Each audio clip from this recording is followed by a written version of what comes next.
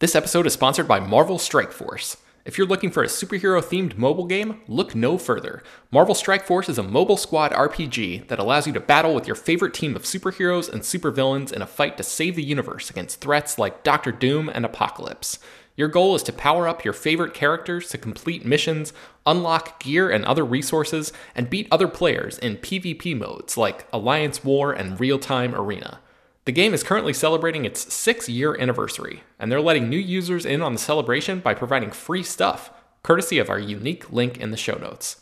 The anniversary consists of weekly events and bonuses, and if you complete each event, you can receive special rewards and skins. Make sure to log in each day and each week to take advantage of all of the new characters that are being released specifically for this event. This will be Marvel Strike Force's most generous event to date, so don't miss out. We've received a unique promo code, so new users can follow our link in the description and use the promo code MAXPOOL. That's MAXPOOL. Thanks to Marvel Strike Force for sponsoring this episode. Say goodbye to your credit card rewards. Greedy corporate mega stores, led by Walmart and Target, are pushing for a law in Congress to take away your hard-earned cash back and travel points to line their pockets. The Durbin-Marshall credit card bill would enact harmful credit card routing mandates that would end credit card rewards as we know it. If you love your credit card rewards, tell your lawmakers, hands off my rewards. Tell them to oppose the Durbin-Marshall credit card bill. Mike Rowe here with a radical idea.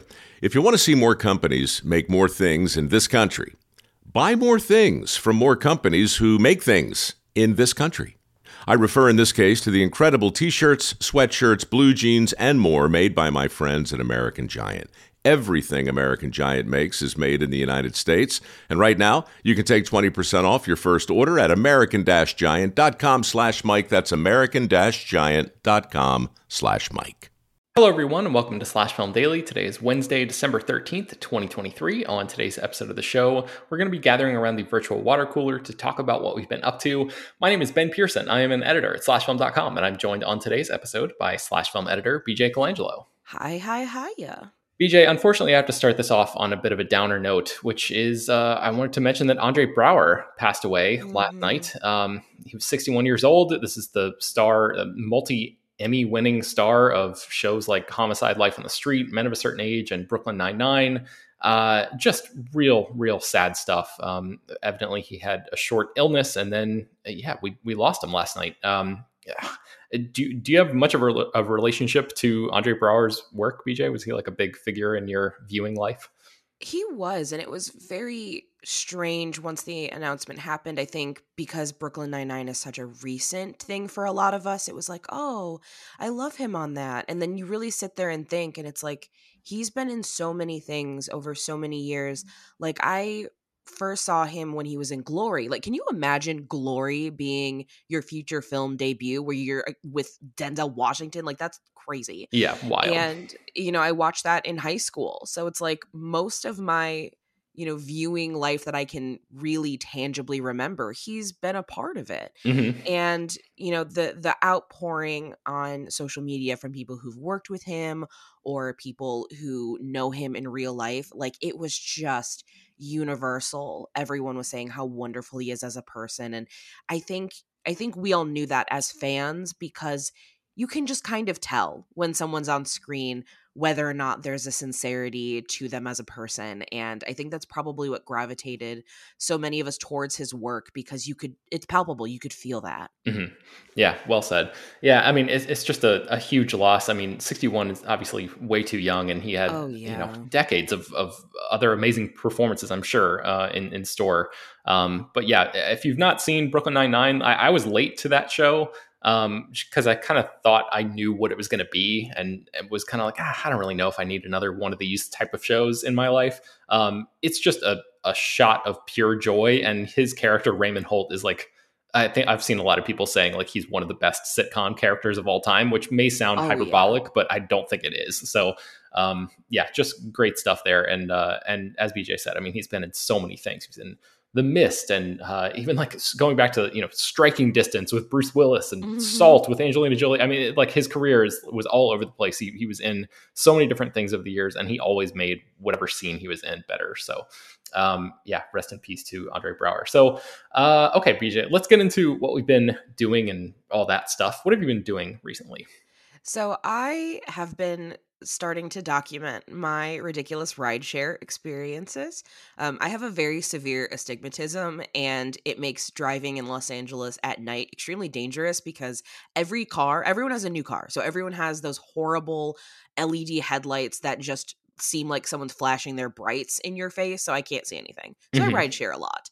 And for the most part, there's a lot of, very normal rideshare experiences where no one talks to me, and I like it a whole lot. But then I have really ridiculous rideshare experiences. Like the other day, someone was driving a self-driving car. Um, so that was a little terrifying when you're sitting there and you're like, oh, he's not controlling the wheel. It's just turning and he just is sitting here. Okay, great. Now I get to wonder if I'm going to die.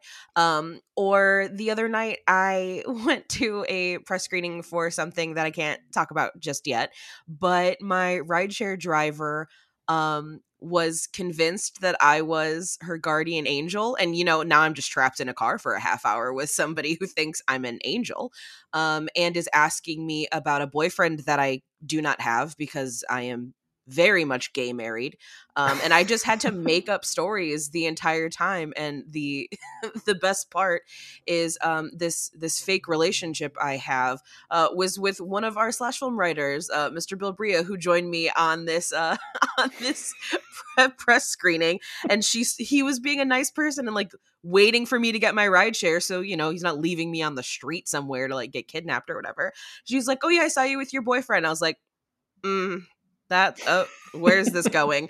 And then she just starts asking all these questions about our life. And I was like, well, I don't know if you know this, Bill, but you now work at a museum. I'm also a programmer at a theater that doesn't exist. And just started making things up because I didn't know where this was going to go. I didn't know what this woman was going to do. Well, yeah, that certainly does sound ridiculous, BJ. The self-driving car thing, I've never actually been in one of those. Was that your first time being in one? It was my first time, and I did not like it. I was very scared about it the entire time. I don't like robots making decisions for me like this.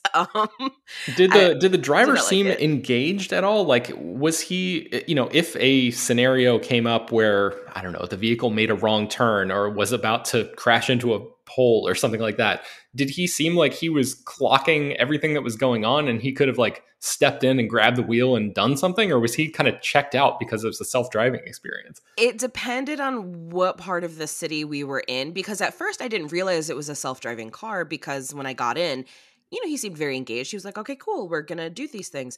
And then we got to a part of the road where there was a lot of traffic. So it was a lot of stop start. And then I realized, oh, he's not controlling the wheel, and it's definitely making turns and he's not touching the wheel. Okay.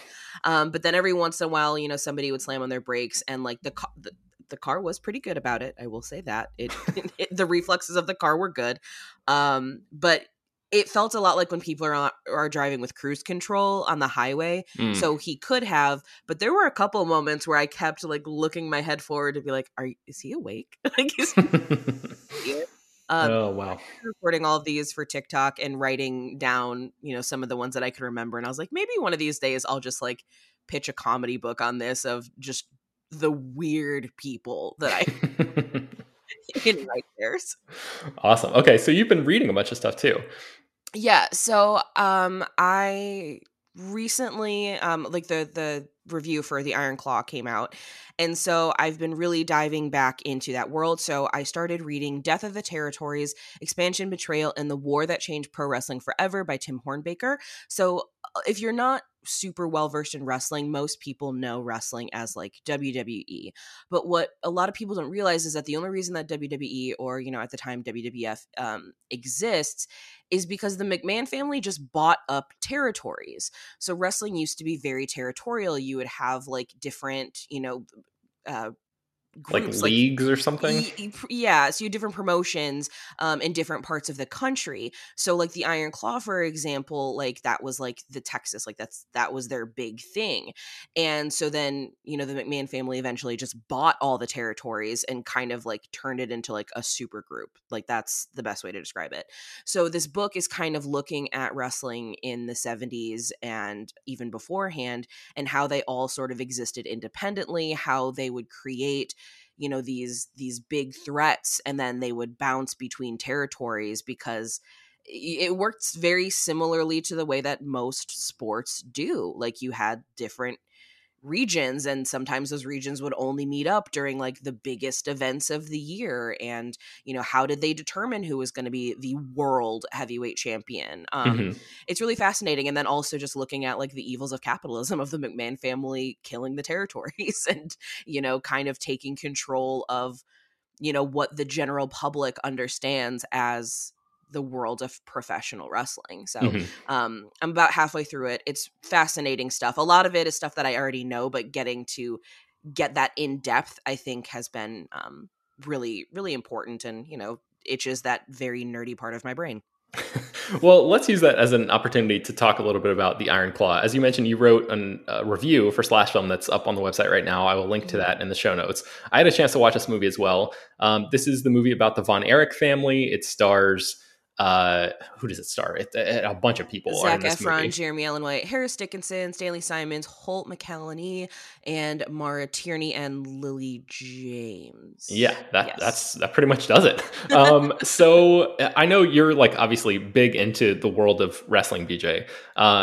What did you think about this movie? I love this movie. And I will say that I love this movie for what this movie is, and I don't complain about what this movie isn't, because there has been a lot of complaints already about how the movie, you know, it's not. I think the biggest mistake this movie has is that it was pitched as a biopic, because it's not a biopic. This is a folklore. This is, um, you know, when the legend becomes the truth, you print the legend. That is very much what we're dealing with here. But I love this movie. I especially love it because there has been so much tragedy in the world of professional wrestling. I mean, Dark Side of the Ring is a phenomenal documentary series that you can watch on Vice. I think they have a partnership with Hulu, so I think it's on Hulu right now. But there's been enough horrific tragedies in wrestling to constitute its own like documentary true crime series. Hmm.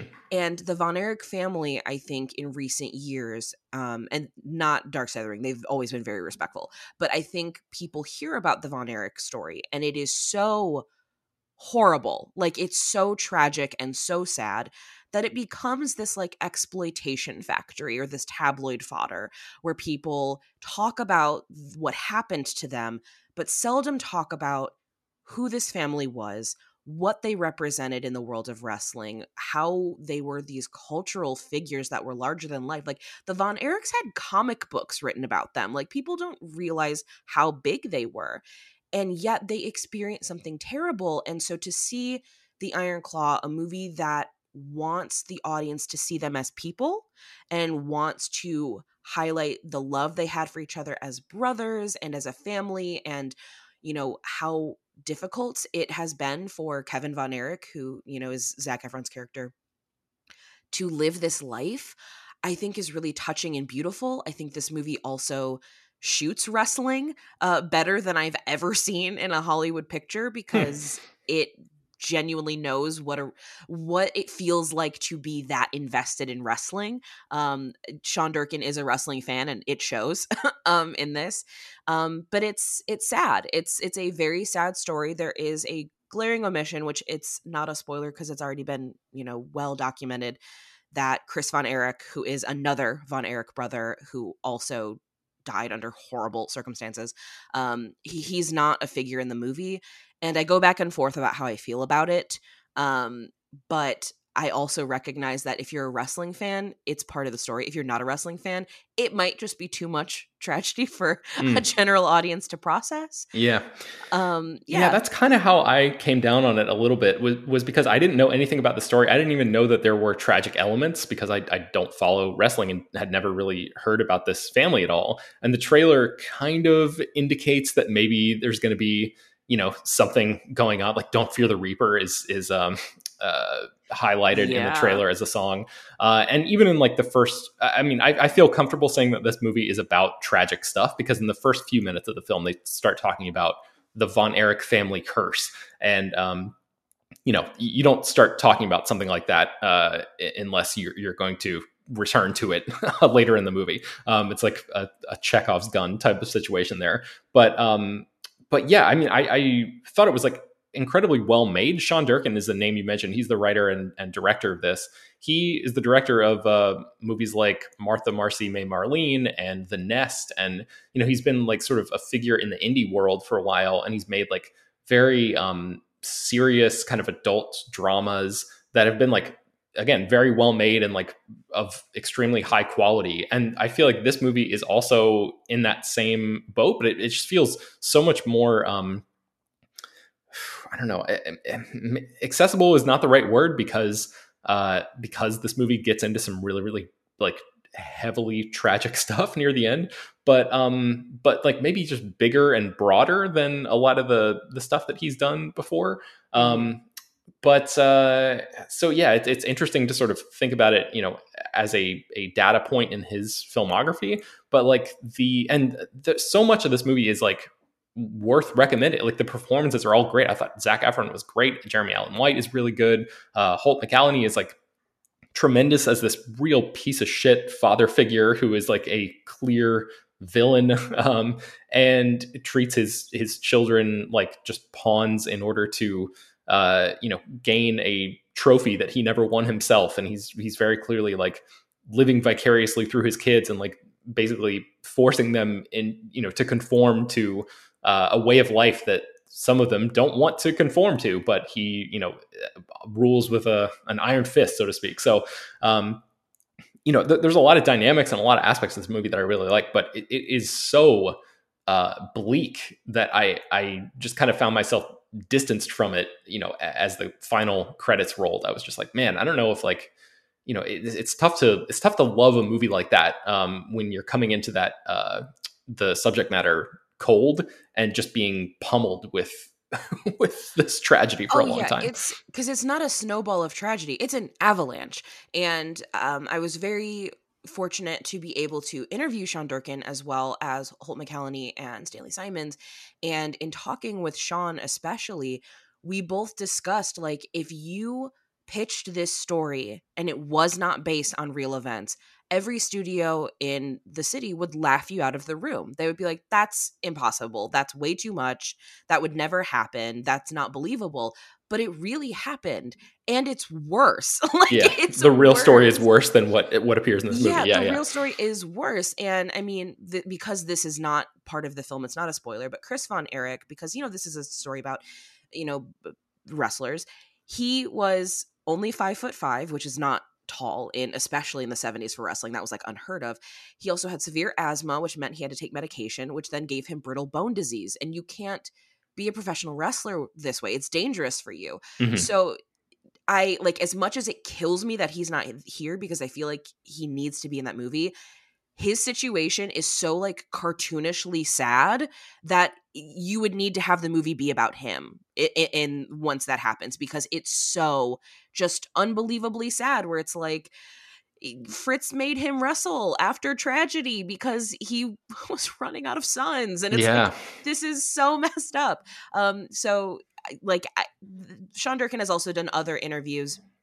He did a Q&A at a screening, I think at the Alamo Drafthouse, where he talked about how it took him over a year to figure out what he was going to do with that situation, and ultimately, decided to write Chris out of it, and instead the brother Mike has some characteristics of it. So if you are looking at this movie for a biopic, you're not going to get that. Just watch Dark Side of the Ring, The Last of the Von Erichs. It's a season 1 episode. It's beautiful, it's heartbreaking, it's wonderful.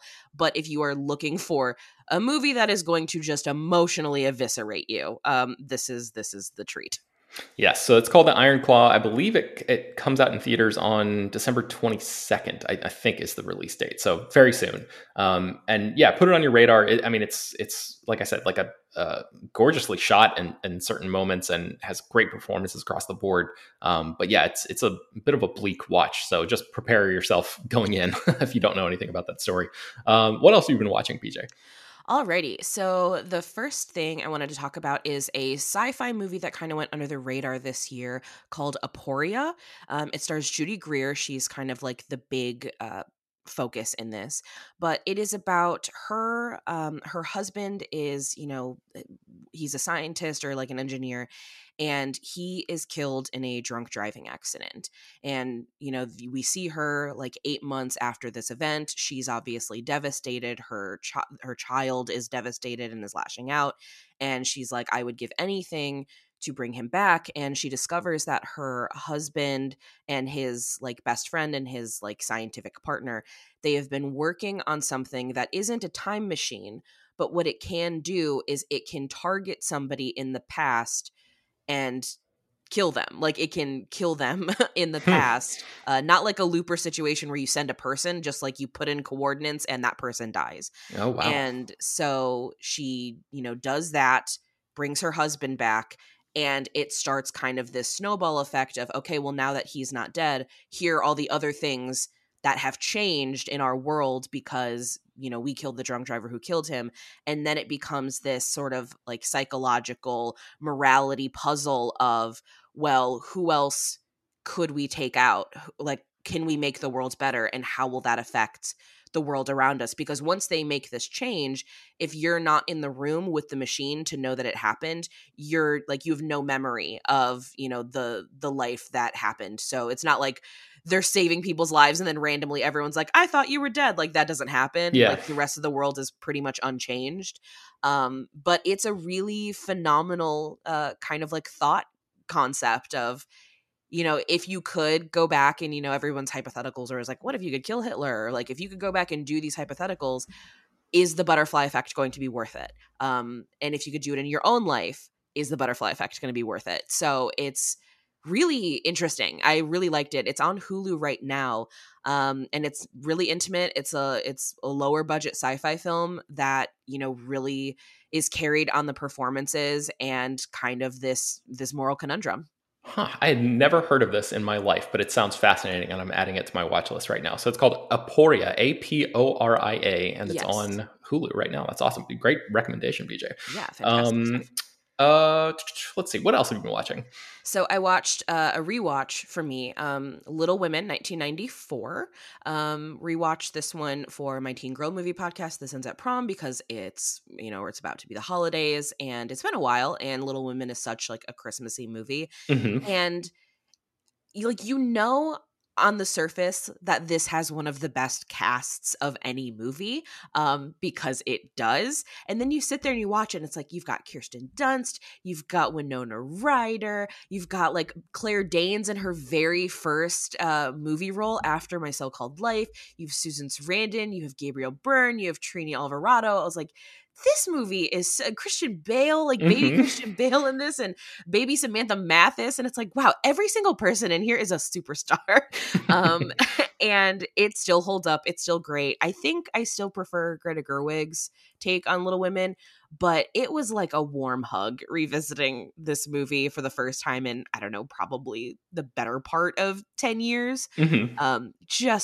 God, it's such a great movie. It's so perfect. And I ended up reading these like oral histories about Little Women and how no one in Hollywood wanted to make it. No one had any like faith in it at all whatsoever. And then like, I guess like a team of like 15 men watched like an assembly cut and they were all crying at the end of it, and they were like, we're gonna give you more money for reshoots and for post-production because this is great. And then it went on to be nominated for 3 Academy Awards, so you know what, awesome. Little Women rules. It does. It's such a great, I feel like I think I've seen every iteration of it, like right around the time that Gerwig's movie came out. I think I watched the very old school Hollywood versions, and the then Katharine leading up. Hepburn. Yeah, all of that. And I think Little Women is like, you can't go wrong with an adaptation of it. I mean, I haven't seen a bad one yet. So Yeah. yeah, good stuff. I'm the Gerwig version has made it into my wife and I's yearly Christmas rotation. So we haven't gotten to that yet in December, but I look forward to watching that one always. It's such just a great experience. So Little Women, 1994. Do you know if this one's streaming anywhere? Little Women 1984 is currently streaming for free with commercials, obviously, on Pluto TV. Okay, awesome. Good stuff. What else have you been watching, PJ? And so the last thing that I watched is a comedy from 2014 called Hits. It's directed by David Cross. You might need to use the year and David Cross to find it, because Google is not going to help you if you try to type like Hits movie 2014. You're just going to get end of year lists.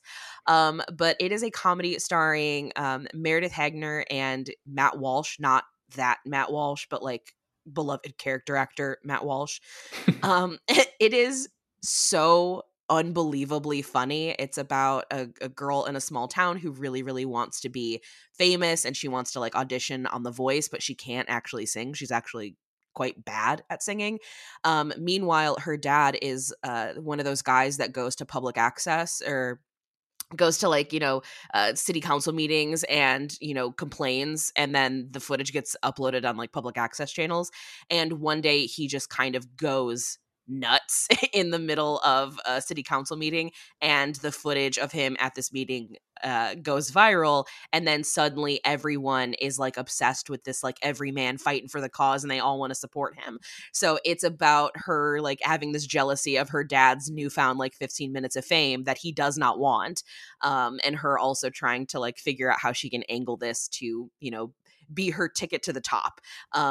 It is such a fantastic examination of like the small town life of trying to get out, and also like the weird people that exist, in the parts of America that we ignore and we pretend like are not real communities, but like those are the communities I'm from and I care deeply about. And it is just deeply, deeply funny, and also really screwed up. It has an incredible ending that I will not spoil, that like once it hits, you're like, this movie just went from good to great.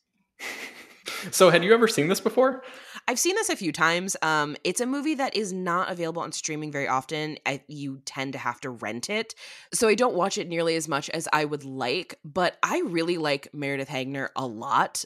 She's becoming one of those comedic actresses that I actively look forward to seeing in things. And I keep getting the little ad on Hulu that's like, you should watch Vacation Friends too, which I have watched it. Hulu, I like this movie. So I've just been kind of going through and watching a lot of stuff that she's in, just because she makes me happy. And you know what? I need the serotonin boost.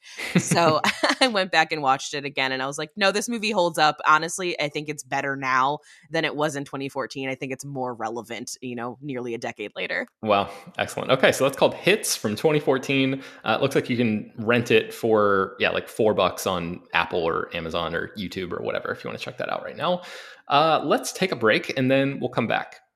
Say goodbye to your credit card rewards. Greedy corporate mega stores, led by Walmart and Target, are pushing for a law in Congress to take away your hard-earned cash back and travel points to line their pockets. The Durbin-Marshall credit card bill would enact harmful credit card routing mandates that would end credit card rewards as we know it. If you love your credit card rewards, tell your lawmakers, hands off my rewards. Tell them to oppose the Durbin-Marshall credit card bill.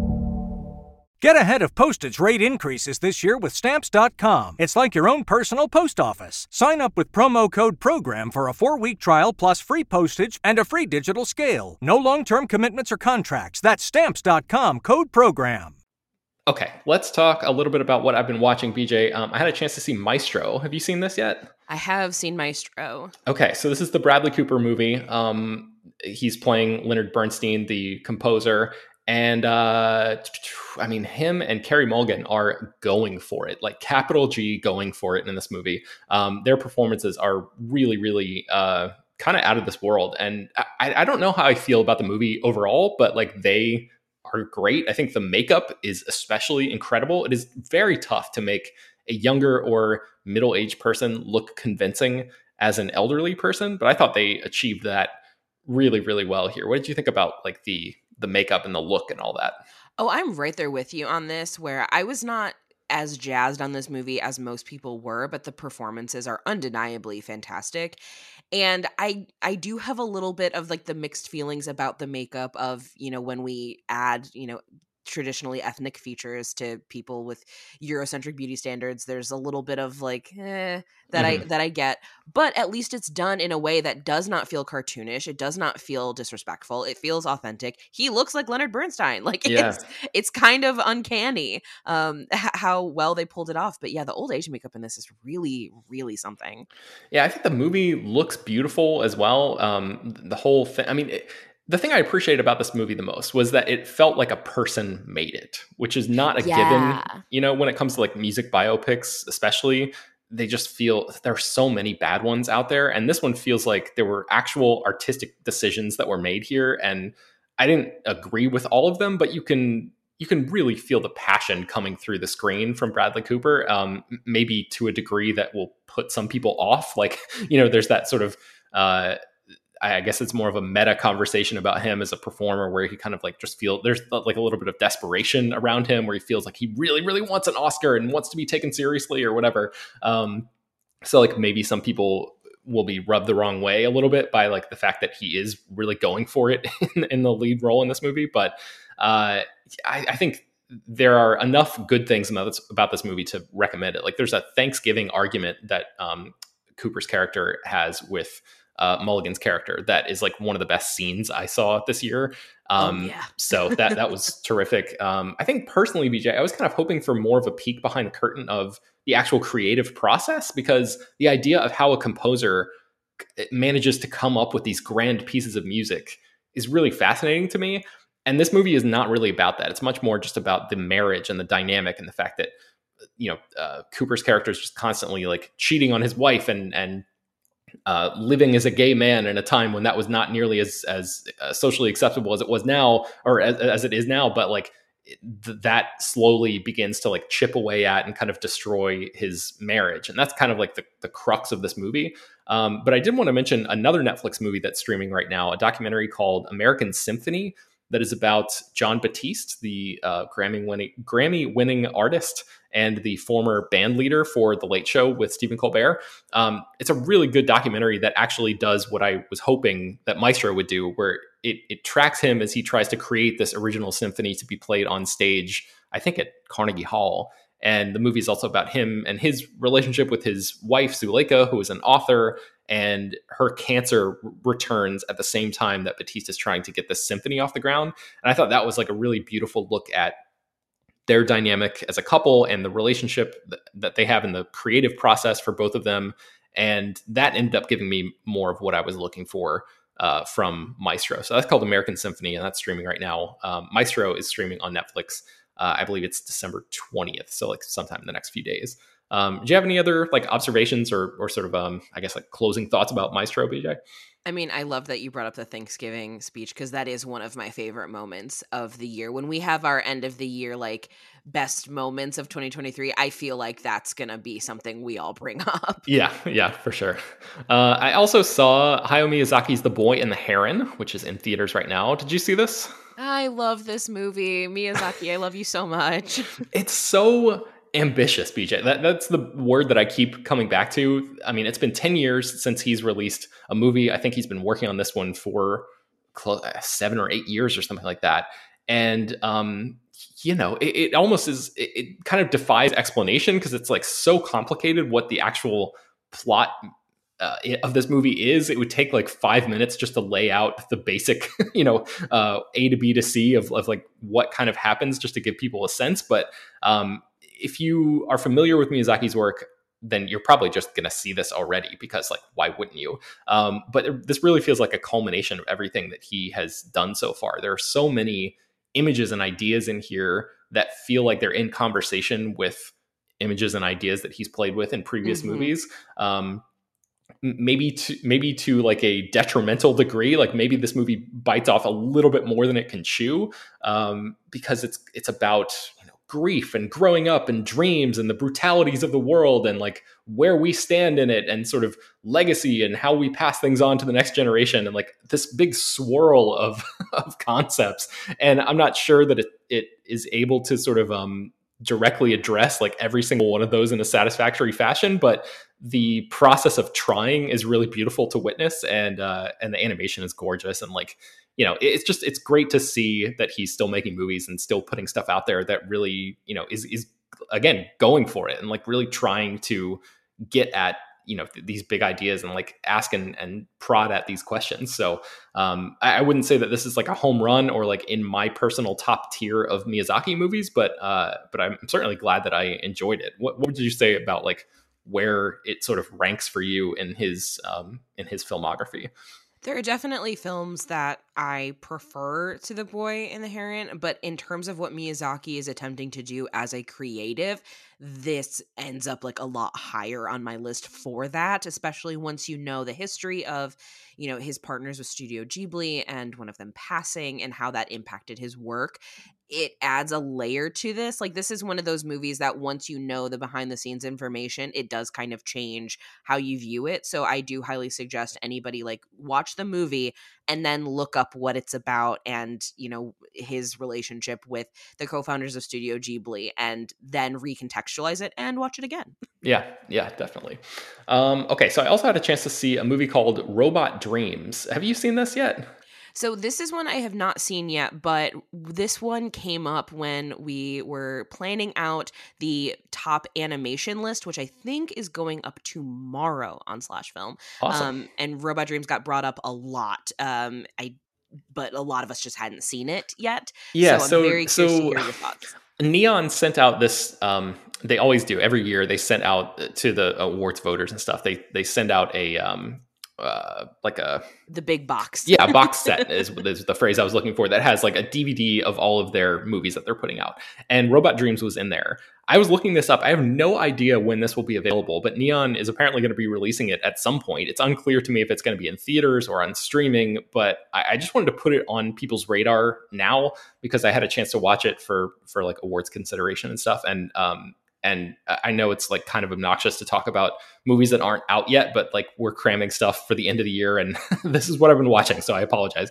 But yeah, this is an animated movie directed by a Spanish filmmaker named Pablo Braugher, and it's based on a comic that I'd never read or heard of before. But it's about this lonely anthropomorphized dog who lives in New York City, and he buys a robot to keep him company.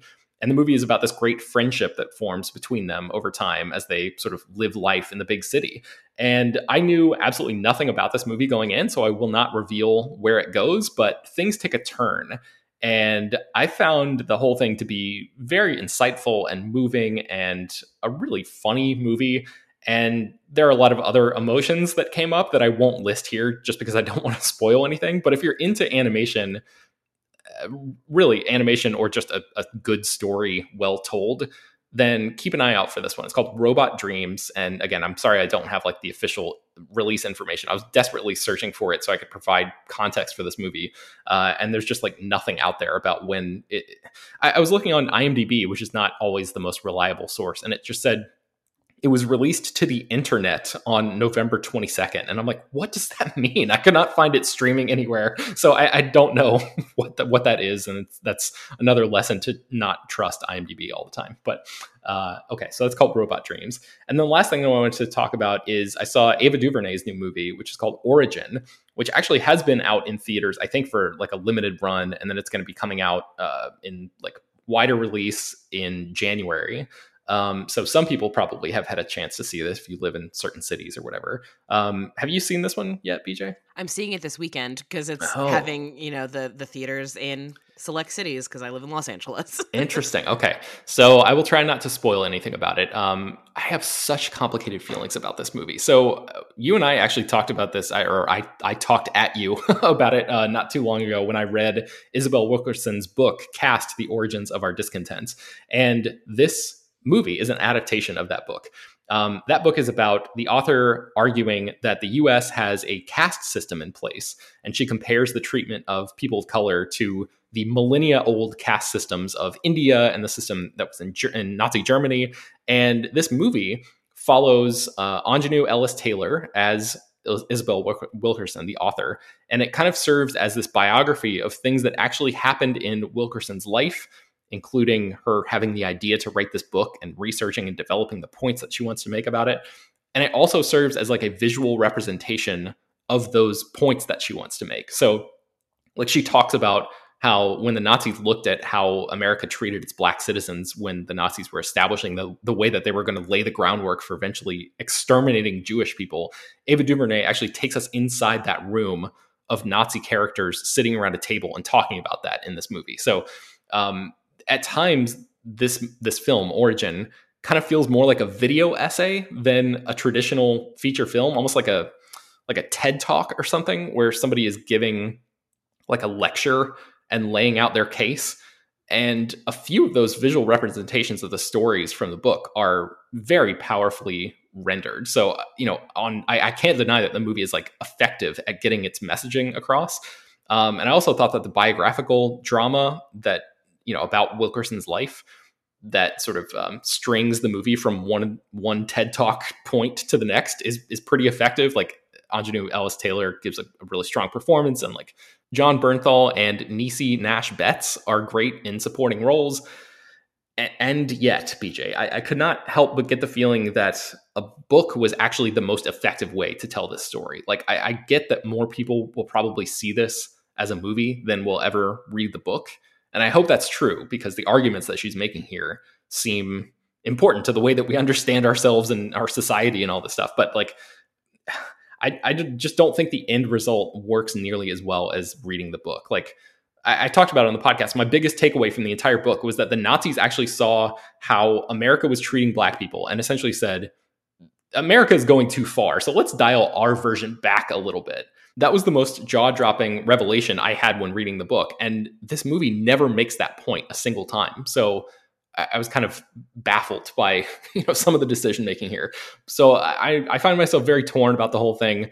But ultimately, I think it's a step in the right direction for Ava DuVernay, who I like a lot as a public figure and a storyteller. And her recent film output has been, I think, pretty hit or miss for people. But this feels kind of like she's getting back into her groove a little bit. So I appreciated it, but I have very complicated feelings about this movie. I would love to know what you think about it, and maybe we can talk about it like next week or something. Yeah, definitely. After you see. So, because you've not read the book, right? Yeah, I've not read the book yet. It's on my reading list because I wanted to read it after you talked about it so positively.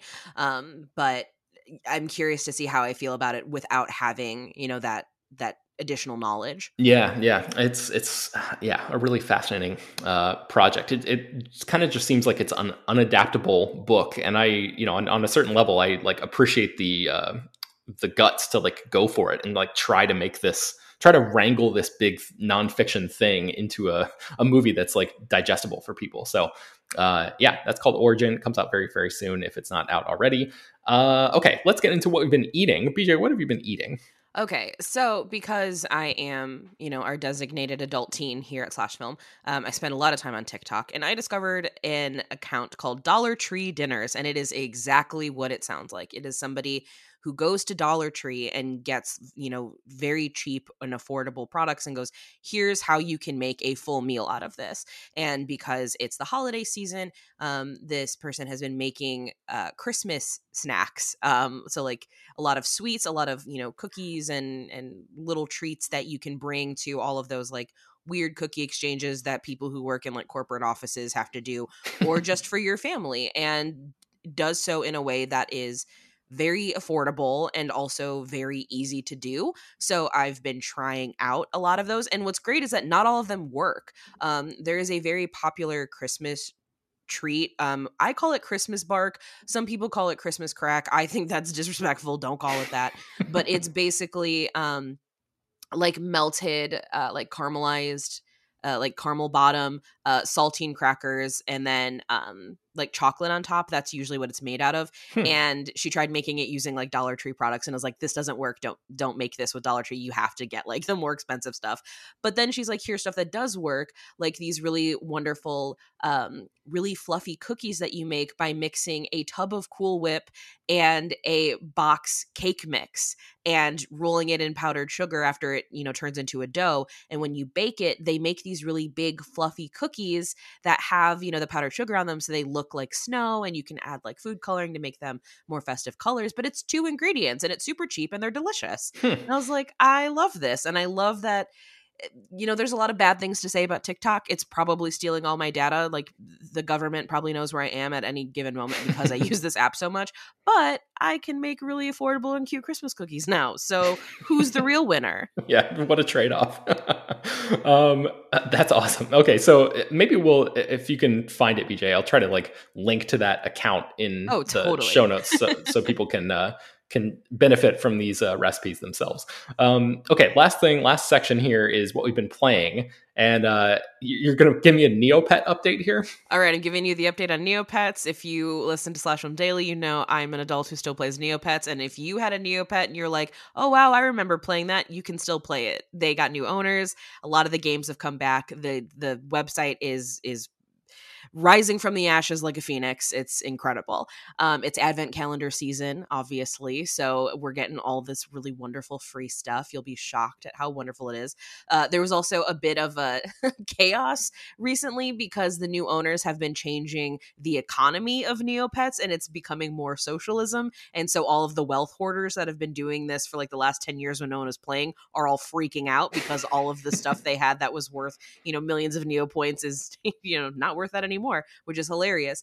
But somebody, again on TikTok, made a video about this like economy drama and was like, I just want everyone to know this is what's happening in Neopets land and it's really funny. And she opened the video by saying, this probably won't relate to you because it's really niche drama. And so I stitched the video and I was like, it may not relate to other people. It does relate to me. It's incredible. And I like talked about how I'm playing Neopets and I put my handle up there. The Neopets official team saw this video. I did not tag them. I did not like add any hashtags or anything. They saw your video? They found my video. And so the official Neopets team was like commenting on my TikTok about Neopets. And I was like, oh no, they found me. Like, I don't know why that made it weird, but now all of a sudden I'm like, oh no, this like team of people knows that I'm in my mid-30s playing this game for children. But you know what? It's fine because it's really fun and I enjoy it. It's like, it's my safe place to go to when the world is terrible. It's like, you know what? I'm just going to like feed my Grundo. I have a marshmallow Grundo now. He looks like an alien with a marshmallow body. I'm obsessed with him. You know what? I'm just going to hang out with him and we're going to play some games and I'm going to not look at the horrors of the world for a little bit. And then when I feel good, then I'll go back to doom scrolling and learning what new fresh hells await. Mm-hmm. Well, that sounds like, yes, a delightful diversion. So I'm so glad that the official Neopets people know that you exist now. Yeah, there's just the ultimate, like, senpai has noticed me sort of feeling of, oh man, like, this is my life now. Awesome. All right. Well, I think that's going to do it for today's show. You can find more about a lot of the stuff that we talked about at slashfilm.com. I will link to a few things in the show notes as well. Slash Film Daily is published every weekday, bringing you the most exciting news from the world of movies and TV, as well as deeper dives into the great features you could find on the site. You can subscribe to the show on Apple, Overcast, Spotify, wherever you get your podcasts. Please subscribe to our newsletter. There's a link for that in the show notes. Also, send your feedback, questions, comments, concerns, and mailbag topics to us at bpearson@slashfilm.com. That's PEARSON. Please leave your name and general geographic location in case we mention your email on the air. Don't forget to rate and review the show on Apple Podcasts or Spotify. Tell your friends, spread the word. Thanks for listening, and we will talk to you all tomorrow. Say goodbye to your credit card rewards. Greedy corporate mega stores, led by Walmart and Target, are pushing for a law in Congress to take away your hard-earned cash back and travel points to line their pockets. The Durbin-Marshall credit card bill would enact harmful credit card routing mandates that would end credit card rewards as we know it. If you love your credit card rewards, tell your lawmakers, hands off my rewards. rewards. Tell them to oppose the Durbin Marshall credit card bill.